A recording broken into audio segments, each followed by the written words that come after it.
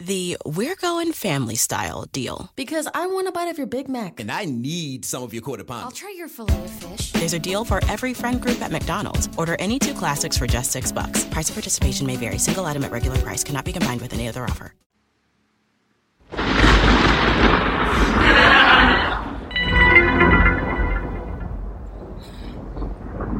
Yes, my fellow listeners, welcome. I bid you welcome. It's the first day of the new month, which actually is the first day of August, and it's a good thing that we are all here to see it, and I hope whatever wishes we are hoping for will come true in this new month.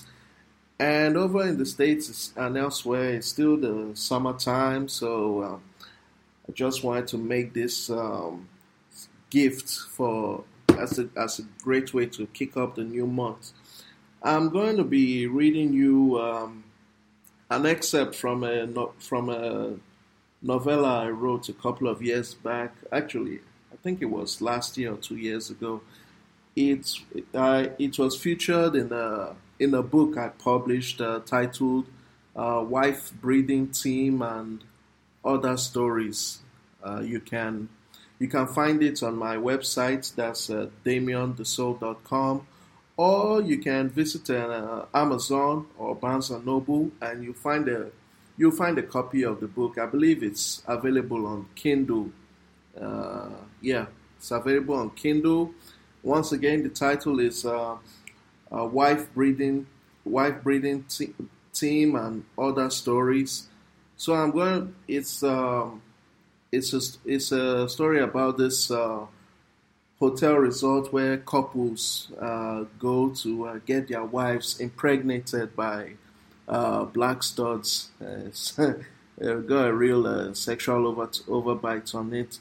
So I'm going to read you an excerpt of it, and I hope you enjoy it. So, without further ado, let's get the ball rolling.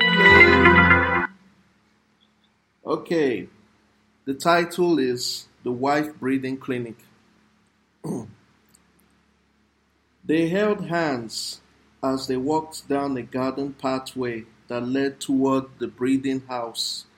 The signpost at the pathway's entrance told them exactly that. And if that wasn't enough, there were other couples walking ahead of them, possibly heading in the same direction, and they appeared familiar with where they were going. Gladys glanced over her shoulder and saw another young couple coming a short distance behind them. She held Jake's hand tight as they walked along. "You nervous?" he asked her. "Yeah, you bet. Is it that obvious?" "Your hand feels sweaty," he said. "I'm kinda nervous too." "It's funny you don't look it, not since we got here." "That's because I have you. Don't worry, it's going to be just fine." She blushed, then kissed him. "You're always looking at the positive of things. That's why I love you." "I should be. Good thing we won't be the only ones there." He gestured at the couples ahead of him. They sighted the building a few yards ahead of them. It was painted white and resembled a clinic than anything else. The entire front was made of glass, but beyond that, the walls took over. The pathway ended in front of its glass doors, which automatically slid open and ushered them into the lobby, where the other couples mingled with others. Everyone appeared familiar with each other. Jake and Gladys exchanged handshake and said hellos all round. The couple that had been behind them was the last in the room, and Jake counted 8 couples in the room, including himself and Gladys. A hand tapped his arm, and he turned to see the Australian couple he had met the day before, smiling bashfully at him. This time they were fully clothed in summer-type clothes. The wife, Tipper, wore a tight blouse and short shorts. Her blouse exposed her midrib, and a pair of shorts looked more like panties on her. Jake spied down that area and thought he made out pubic hair peeking outward. She wasn't the only one dressed for the occasion. Two other women in the room wore swimsuits and looked like they had every right to be there. Hiya! Tipper's husband, Kurt, shook hands with Jake. Quite a surprise. Never thought we'd run into you here. Same with me. Jake introduced them to Gladys, and the two women exchanged kisses on their cheek. Other couples found chairs and sat down, chattering with each other. Jake and the others made like the rest and found spare chairs for themselves. You're here for the breeding too? Tipper asked Gladys. Gladys burst into giggles and hid her face for a moment while struggling to get rid of her blush. Yeah, I guess I am. That's wonderful. It's what got us wanting to come here since. Just never found time until now to make it happen. I can't have anything else besides having a black baby swim inside me. You seem so ecstatic about it. Oh, you've no idea how much this will mean for both of us. It's a stretch finding good black men back home, or else we probably wouldn't be here, Kurt mentioned. That's part of why we're here too, said Gladys. We've tried having a baby, but no luck. Low sperm count, Jake chipped in. That's what the doctor said. You ain't alone in that, mate, Kurt said. We've been doing the rounds since we got here with other couples. A lot of the men have that same problem as you. But why cry when the wife needs the best? But you ain't got none of the same hang-up, have you? Jake asked. Not since last time I checked, Kurt laughed, patting his wife's thigh. It's just a fun thing Tipper and I talked about getting done. She's got such a wild craving that's too much for me to handle, and I love watching her. Tipper chuckled at that. You know that talk about once you go black, you never go back? That's the way it's been with me since first time I tried one. They kept with their conversation until three black women in white tunic outfits walked into the room from beyond the passage, and several of the couples ceased talking when they noticed their presence. One of them called everyone to attention, and the room suddenly went silent. Her voice was cold and succinct when she spoke. I bid you lovely couples welcome to your breeding session for today. To the women, you will be divided in two groups, and your sessions will proceed soonest till the next hour. Now, if you all please follow us. The woman and her two colleagues turned around and marched down the passage they had come. Jake and Gladys left their chair like everyone else and trailed after them. Everyone was murmuring excitedly. Jake observed the other couple's faces and couldn't believe the glimmer of happiness in their eyes, like they were heading towards the desire of a long-fulfilled promise. He too felt the same way inside himself, and even recognized similar glimmer in Gladys' eyes too. The walls of the passageway were padded with soft fabric, as was the floor. Jake barely heard his footsteps or anyone else's as they walked. They turned a corner and entered a large room with three smaller passageways branching off on either side. The black women divided the couples amongst themselves, 3 to each, and led them separately down each passage. Jake and Gladys waved goodbye at the Australian couple as they went with other couples to another passage. There were 2 doors waiting for them at the end of the passage, one in front and the other to the right. The black woman stopped at the one in front and opened the door. Only the wives can enter this one, she said. The women all turned toward their men for one last kiss before parting ways. Gladys looked at Jake with awe in her eyes. Neither could guess whatever waited beyond, but standing there, neither could deny their excitement as well. I'll be out here waiting on you, darling, Jake said before letting go. Gladys slipped into the room with the other wives, and the black woman then shut the door behind them. She opened the other door for the men. "You can all wait in here and watch what goes on inside," she said. Jake and the other men went inside without a word, and the woman then shut the door behind them. The room was initially dark, but suddenly bright lights in the room flickered to life. It was a square-shaped room, padded all round. It looked so much like a waiting room in a hospital, except everything about it screamed comfort. Several couch seats, all facing a large glass that took up half the length of the wall in front of them. The glass was actually a TV screen. Jake and the other men exchanged handshakes and became acquainted with each other while they sat there waiting.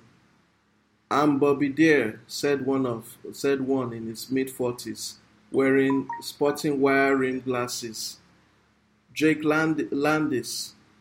"Mitchell Lawrence," said the other, who was the youngest amongst them. He was in his 20s, and this was his second time of being at the resort. "My first time here too," said Bob. "You've been enjoying the place so far?" Jake asked. "More than I ever expected." The TV screen soon came to life and presented them with a view of the room that their wives were in. All three men sat forward in hushed silence, staring at the screen, anxious for what was coming next. The door closed behind Gladys, and she stood there staring at the darkness that filled the room. The lights came on seconds later, and Gladys and the woman standing to her left both uttered a gasp. It was a box-shaped room with mirrors lining the walls and a large comfy bed occupying the center of it, complete with pillows. The three women came further into the room. One of them stopped to admire her figure in a wall of mirrors. "They are watching us," said one of the women named Annie Lawrence. She was a buxom redhead in her early 20s. "Who's watching us?" Gladys asked. "Everyone, I guess," she answered. "At least our husbands are." "You've been here before, haven't you?" said the other, who was a thick-set blonde named Lillian Deere. Annie nodded. "It's always so much fun when you're coming a second time," she said. "No need to get nervous." "This is my first time and I'm way past nervous," said Gladys. "Same with me," Lillian admitted before sitting down on the bed, feeling her hand over the silk bed sheet. "So now we're here, what happens next?" "The fun's about to get started," Annie answered. She flung off her tank top and grinned as she continued admiring herself, caressing her tits with both hands. "I can't wait for the action to begin. My pussy is already tingling." "Have you had sex with anyone since you got here?" Gladys asked Lillian, who replied by shaking her head. "I did yesterday. It was unbelievable. My husband and I arrived here a little late yesterday, and we were both tired. What about you, Annie?" "Been here 3 days already, and I've been getting fucked all day every day." She turned away from the mirror. "Boy, I can't wait for our men to appear. I bet the other women are getting their fuck on right now." Gladys turned her head when she heard one of the mirror walls open in the form of a door, and she and the others saw 3 gorgeous black hawks enter the room. 2 of them wore jeans, but the third came in naked.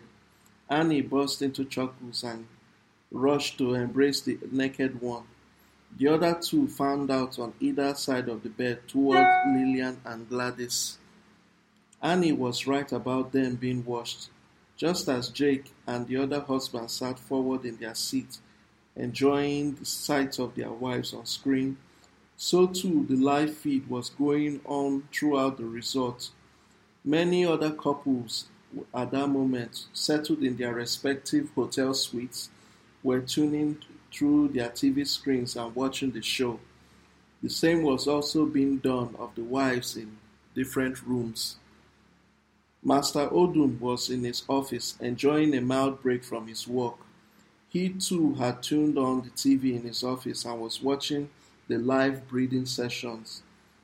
He did flip channels to sample what was ongoing in each breeding room before settling on the one that had Gladys. He sat back and watched as she submitted herself to her handler about to carry out his breeding ritual upon her. His hand grabbed his crotch as he perceived his erection nudging awake in his pants. Odum reached for a buzzer button beside his phone, then waited. A knock happened on his door, and he adjusted himself in his chair before telling whoever it was to enter. He had unzipped his fly and was stroking his hard-on when his door opened. A Caucasian couple entered his domain.